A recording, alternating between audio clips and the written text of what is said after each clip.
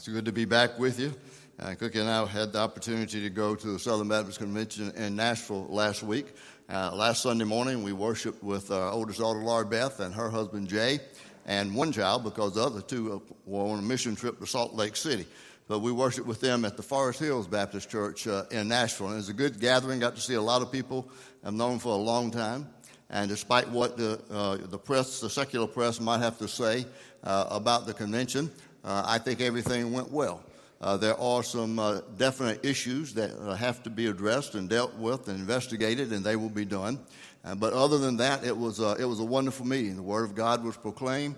The confidence that we have in God and the blessings that we have in God were affirmed, especially on Southern Baptist life. And so I think that through all the politicking that went on, I think the right decisions were made. In my opinion, the worst part of it and the longest part of the day was hearing multiple resolutions and everybody's chance to make amendments to them, and all of those. Begin with, those resolutions aren't binding. Why do we spend all day on these resolutions that aren't binding? I think the only reason for it is you give people a chance to stand in the spotlight and be able to make an objection, correction in something, add the wording in something, change the wording in something, and say, I spoke at the Southern Baptist Convention. That's the only thing I could see that some people wanted to have the opportunity to do, and it added to the day. Tuesday was one of the longest days I've ever had at the convention. We started out with a Lifeway hosted us for some of us for breakfast at 7 o'clock, and it was after 7 o'clock before we left that afternoon, that evening, after having 2 votes for the president of the convention. I think Ed Litton was the man for that job, and I think he would do a great job leading us. The newspaper called him moderate. That's not true. He is conservative, and we are not drifting towards liberalism, as some would say. There is a drift towards fundamentalism, and that's something that we need to watch. Basically, fundamentalism can be described as orthodox in the faith, but lacking compassion. And so we are theologically conservative as Southern Baptists, and we have good, solid leadership that's leading us in that direction. So I look forward to seeing great things take place. And I'll talk a little bit later on in the message about, to me, the most touching and inspirational part of that was on Monday night. But welcome today to Father's Day. We've had a video, and I think Kent referred to fathers in his prayer. This is Father's Day, and we recognize you, our earthly fathers, as we praise our perfect heavenly Father in heaven. And this is also a significant day, at least as I remember it, because I asked Rick, and then I asked part of the choir. I said, now I want to make sure of this. Today is the 1-year anniversary of the reopening of Spring Valley Baptist Church, right? And they all sat there like, huh? That is true. My memory's correct, right? This is the first. We opened on Father's Day, reopened on Father's Day last year after being shut down for, 12, 13 weeks. So what's happened in that period of time? Well, we've learned things like Zoom. We've become accustomed to face masks, to hand sanitizers, to social distancing, live streaming. Some of those things will remain. We will remain live streaming with our service on Sunday morning. Some life groups will continue to offer Zoom because some people are not yet comfortable about coming back. So we have looked at the life of the church, and I think it's so important when we come to this series of study and also the message that goes along with that here out of the book of Revelation in the church that God desires. And that is, what have we learned about our church? What can we observe now after a year of being reopened? Well, many people have come back on a regular basis. That is almost a weekly basis. Some have come back on what I call their regular basis, and that's maybe once or twice a month, or maybe once every 6 weeks, whatever that is. Some have chosen not yet to come back, and that's their decision. I would never want to force or push anybody into making that decision if they were not ready for that. But we do still offer all kind of hand sanitizers. Once we vacate this building on Sunday morning, the custodians come in and they start the spray cleaning. And I will venture to say this is the cleanest place you will go in a week's time. Except maybe at your own home, you do a better job of doing that. As Allison has said, this coming week, this is Vacation Bible School. We didn't get to have it last year. We had virtual Bible school. Some people connected with us on that with Vacation Bible School virtually, and they've come to be a part of the life of our church for that. We have lost some people, some members, due to what experts told us would happen during this time, and that is that during the shutdown, during the pandemic, that major life changes would be made, major decisions would be made, and we saw that. Some people decided they'd been driving too far. They had a chance to look at other churches online. They decided to go somewhere closer. For some people, their job carried them far away, and they had to move. For others, they retired, and they moved away. And so we lost some people for those reasons. We've also had families who have come to find us here at Spring Valley, to visit with us, to join with us. We've seen people make professions of faith. We've baptized people during this time. We've had babies born. We had a rosebud on the table indicating another one was born in the life of our church recently. We've had parent-child dedication services. We have had weddings. We have, of course, had funerals. People have died. We didn't have anybody who has died from the COVID, but we know many of you have. Some of you lost both parents to COVID during the shutdown during that time. And we've had others in the community who've died due to COVID. So we know that we've had those things taking place. But we're learning to adjust to a new normal, and we will continue to do that. We ask that basically every week when we meet as staff. Well, what is the new normal for this? What's this going to look like? How will we do that? We open it in the fall for everything. What's that new normal going to look like? What will our schedule be? What will we offer, and what are we going to do? Well, we're reminded that we are the church, not the building, but the church. We're not necessarily a place that we come to, but we are a people of God who are on mission for Him in this world and in this culture. And we will continue to do that, seeking to be what the theme of your life group lessons is, and that is to be the church that God desires. And we've done that by looking at 7 churches in the book of Revelation. These were real live churches at the time that Jesus had something to say to them in the letter that He wrote to them, that He sent to them. And there were powerful words for each one of these churches. A couple of them didn't have any condemnation for them, but He always had something good to say, something to challenge them about that they needed to do to change in the life of the church. Today we're going to look at the church in Pergamon and see that I've called it a church in a bad neighborhood. The lesson emphasis, I think, is on uncompromising with the truth, and we'll see how they did that. But there were some other issues as well. So if you look with me in the Scripture, whether you carry a Bible or find the Bible on your app or whatever, or Scripture on the screen, to the church in Pergamon, Acts 2, beginning in verse 12. To the angel of the church in Pergamon write, these are the words of Him who has the sharp, double-edged sword. I know where you live, where Satan has his throne. Yet you remain true to my name. You did not renounce your faith in me, even in the days of Antipas, my faithful witness, who was put to death in your city, where Satan lives. Nevertheless, I have a few things against you. You have people there who hold to the teaching of Balaam, who taught Balak to entice the Israelites to sin by eating food sacrificed to idols and by committing sexual immorality. Likewise, you also have those who hold to the teaching of the Nicolaitans. Repent, therefore, otherwise I will soon come to you and will fight against them with the sword of my mouth. He who has an ear, let him hear what the Spirit says to the churches. To him who overcomes, I will give some of the hidden manna. I will also give him a white stone with a new name written on it, known only to him who receives it. Interesting words that Jesus chose to share with the church at Pergamon. So why would I call it a church in a bad neighborhood? So what comes to your mind when you hear that? Maybe you might think about a church in a poor section of town with a high crime rate. That would certainly be a bad neighborhood. Or maybe you think about a church in an area where a tremendous amount of cultural change has taken place. And the church is having difficulty reaching the people who have diverse culture who have moved into that area. Maybe you think about a church that's a downtown church that's been hit hard by urban flight. People are leaving downtown and they're coming out into the suburbs. Or perhaps it's a church which finds offensive places of business opening a few yards from their doors. Fortunately, we don't have that to happen.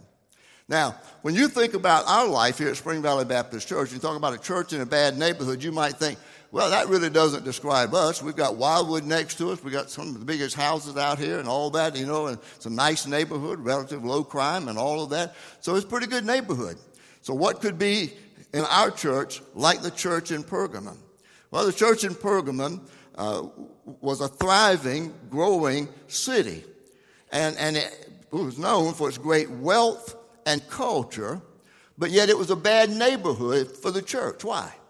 Well, Jesus said because Satan has his throne there, and later on he says, where Satan lives. Now, that doesn't necessarily mean that he was in the church, but he was there in Pergamum, in the city. A tough place to be a church in a city like that was known to be the place of Satan. So how did it get that name? Well, the city of Pergamum was historically the greatest city of Asia Minor. She was the capital city, which meant that she had been loyal to Rome, and Rome rewarded her by being the capital of Asia. Pergamum also had one of the most famous libraries in the world, containing over 200 volumes. Now, 200,000 volumes, 200,000 books at that time. I mean, I'm amazed when I read that, because I thought, how in the world could there be 200,000 books at that time? I didn't think there would be that many books written during that time. 200,000 books, and they all had to be written how? Hand. Gutenberg hadn't been around yet to invent his press, okay? She also was a famous center of religious worship. Religious worship. She's located in Pergamum was the great altar of Zeus and the temple of Athena. And Zeus was called the savior, and Athena the goddess of victory. And they were thought to give Pergamum victory over the enemies. And also then we had Dionysus, the god of kings, depicted as the god bull, who was also worshipped there. And then there was the god serpent, or the healing god Asclepius. And he had a large health center in Pergamum, which drew thousands of people to the healing power supposedly in that temple. And then there was the worship of the emperor. Pergamum was the official center for emperor worship in Asia Minor. Now, all of those things made it a bad neighborhood. However the church got started, we're not sure about that. It was a church in a bad neighborhood. Christians in that church were called to live in a bad neighborhood with all that sinful influence that Jesus called Satan's throne, Satan's seat, and the place where Satan lives. So what does he have to say to them in this letter about uncompromising truth while living in a bad neighborhood? Well, let's look at the pattern that I've led in the other churches that we've taken a look at. First of all, we look at the Lord of the church. And we see in verse 12 that Jesus is described as the one who has the sharp, two-edged sword. Now, what does that reveal about Jesus that is directly related to the situation of the Christians in Pergamum? Well, swords were familiar to everyone who lived in the Roman capital city, such as Pergamum. At the installation of a Roman governor, he was granted what was known as the right of the sword. And that meant that he had the power to judge cases and execute justice and punishment. And that authority was given to him by the Roman government. So what does it mean that Jesus was seen as the one who had the sharp two-edged sword? It meant that Jesus is the one sent from God who has the absolute authority from heaven to pass judgment and also to expedite punishment where it was due. So when the Christians in Pergamum saw the power of the sword given to the Roman emperor, they were reminded that they were not only to be subjects under the Roman government, but that they also knelt before a higher source of power, and that is Jesus Christ, who not only had the power of death in his sword, but also was the one who had the power of life and death. And so Jesus is seen as the Lord of the church in that fashion. So now, secondly, let's learn from the life of the church. What do we see? Basically in verses 13 through 15.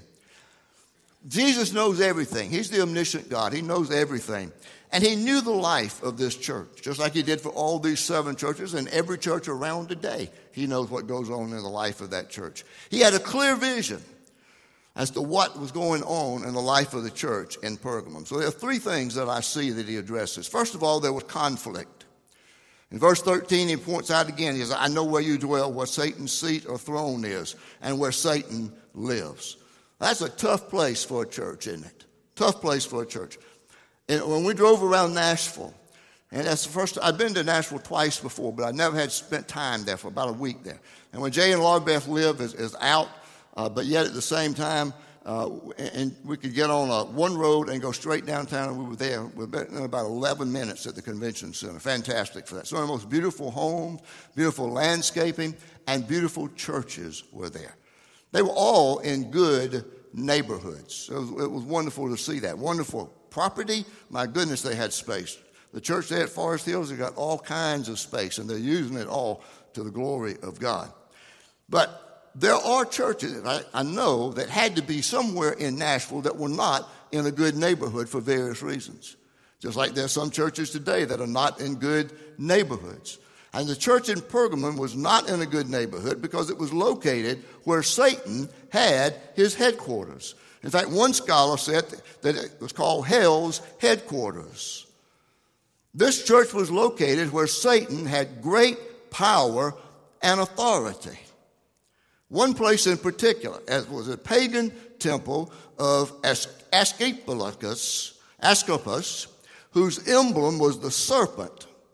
Now get this. He was known as the healer. He had a temple that he kept full of snakes. That's got my attention right away.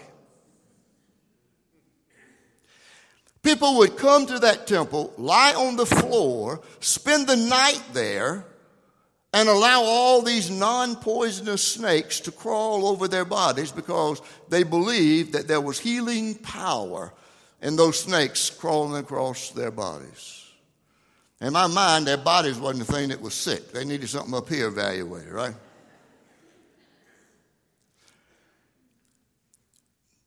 Have you ever wondered why the symbol of the American Medical Association is a staff with 2 snakes entwined around it?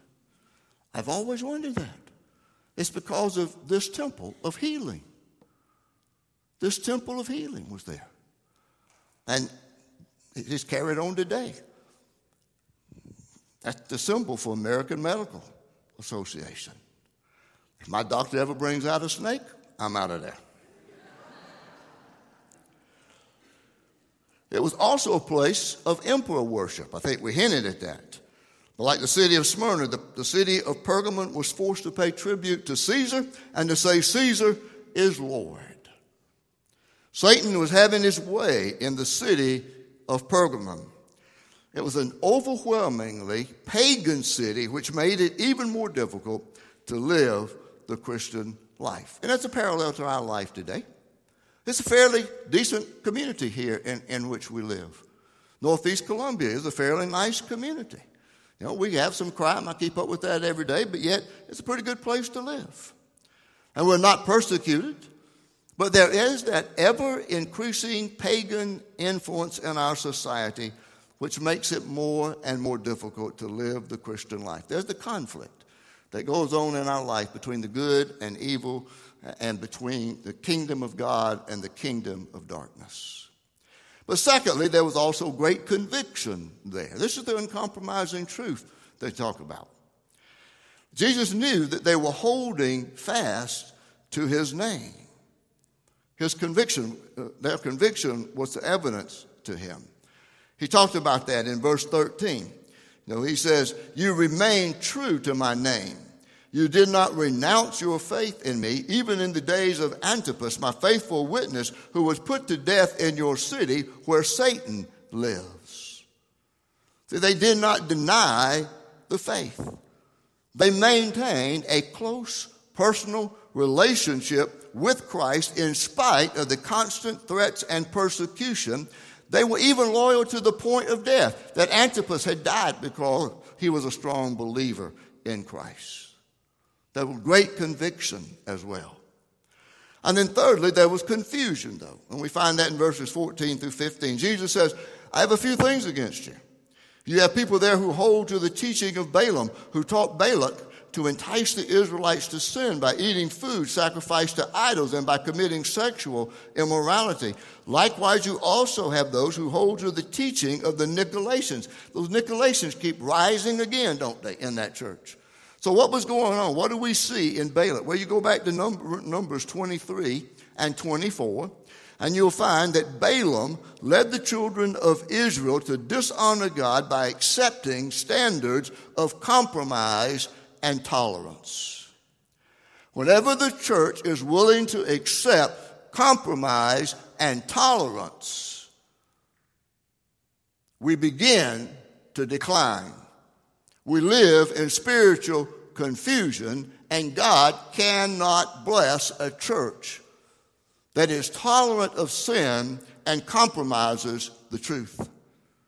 With Balaam, what he did was, the scripture says, that he enticed them, however, to eat food sacrificed to idols and by committing sexual immorality.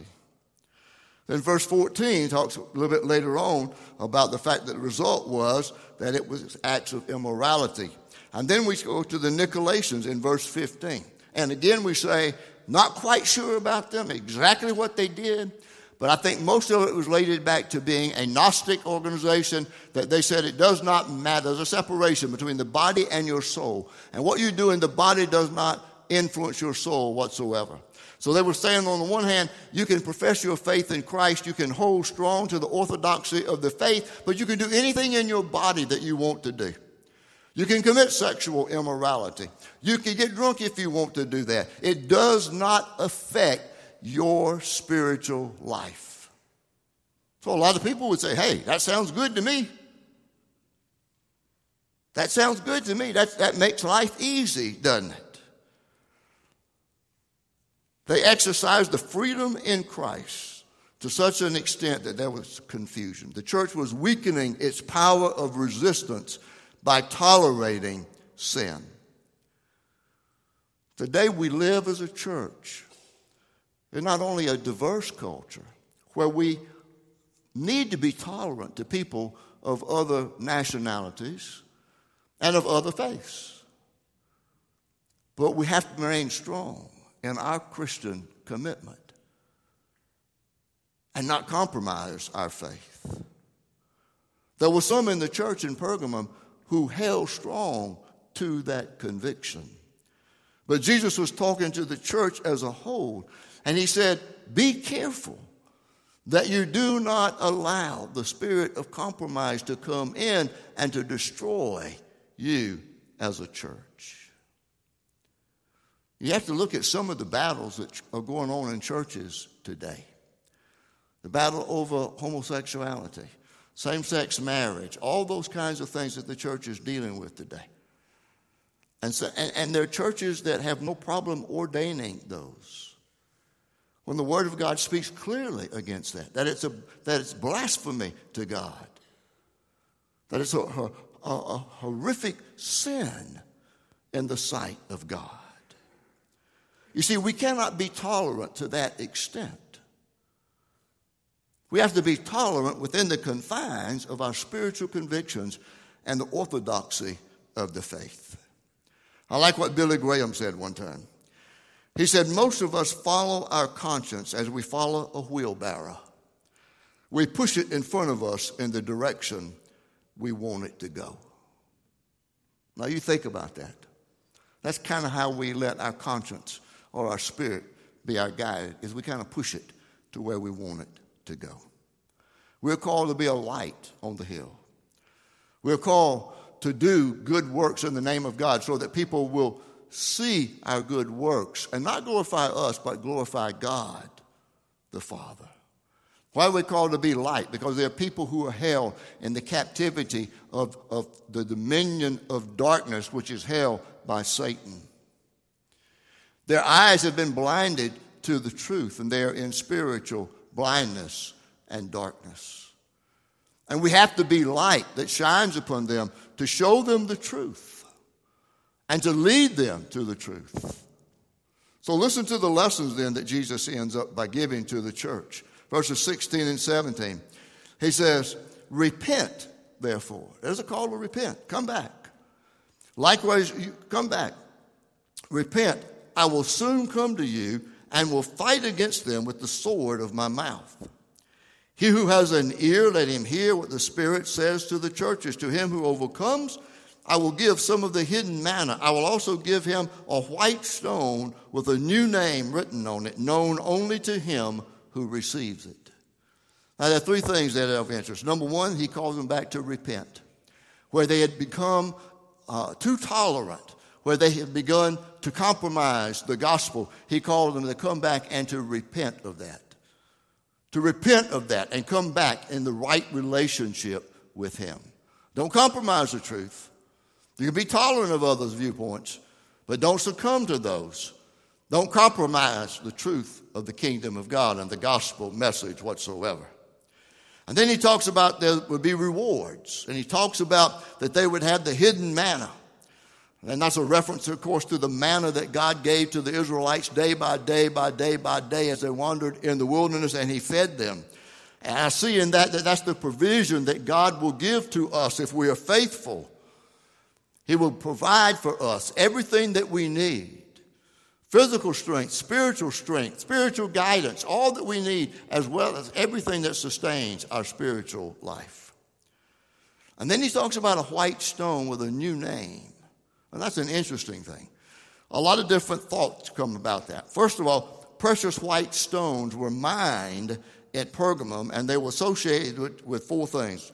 One who was found not guilty by trial, and that was a heck of a way to do that, wasn't it?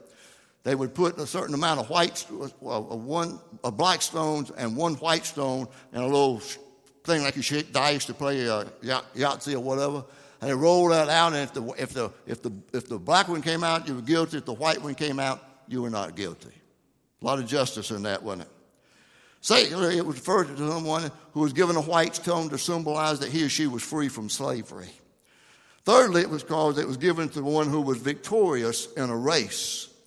And then it was also fourthly to one who returns as a victorious warrior. I read this week another interesting thought on that. And think about this, if married couples. The writer said, most married couples have little names that they call each other that nobody else knows. And you share those little names with each other in the context of marriage and in the privacy of your home, and nobody else knows those names. You have those names? Some of you? Some of them you don't want us to know what that name is. Right? But here's the reference, what Jesus is saying. That I think it's the personal care that he gives to us. He gives us a white stone. And nobody knows that the name is on it except us. He could give us a white stone that's got truthful written on it. He could give us a white stone that says courageous written on it. He could give us a white stone that's got something positive to say to us about his personal knowledge of us and his personal care for us. That's the rewards that he talks about. But they don't come until you repent from compromising the spiritual truth. Of all the things that were done at the Southern Baptist Convention, the most moving was on Monday night when the International Mission Board commissioned a host of families and individuals who were going to countries all over the world. Some of the places were so notorious for not being tolerant to Christians that even we who were there as Southern Baptists could not see them, but they were introduced to us as they stood behind a screen and we could only see the silhouette of who they were. If you use Open Windows, and in the middle of that Open Windows devotion book, there's our Southern Baptist publication, and you pray for the missionaries, you will see that some are listed only by initials, because they cannot be found out as to what country they are in, because their life would be in danger.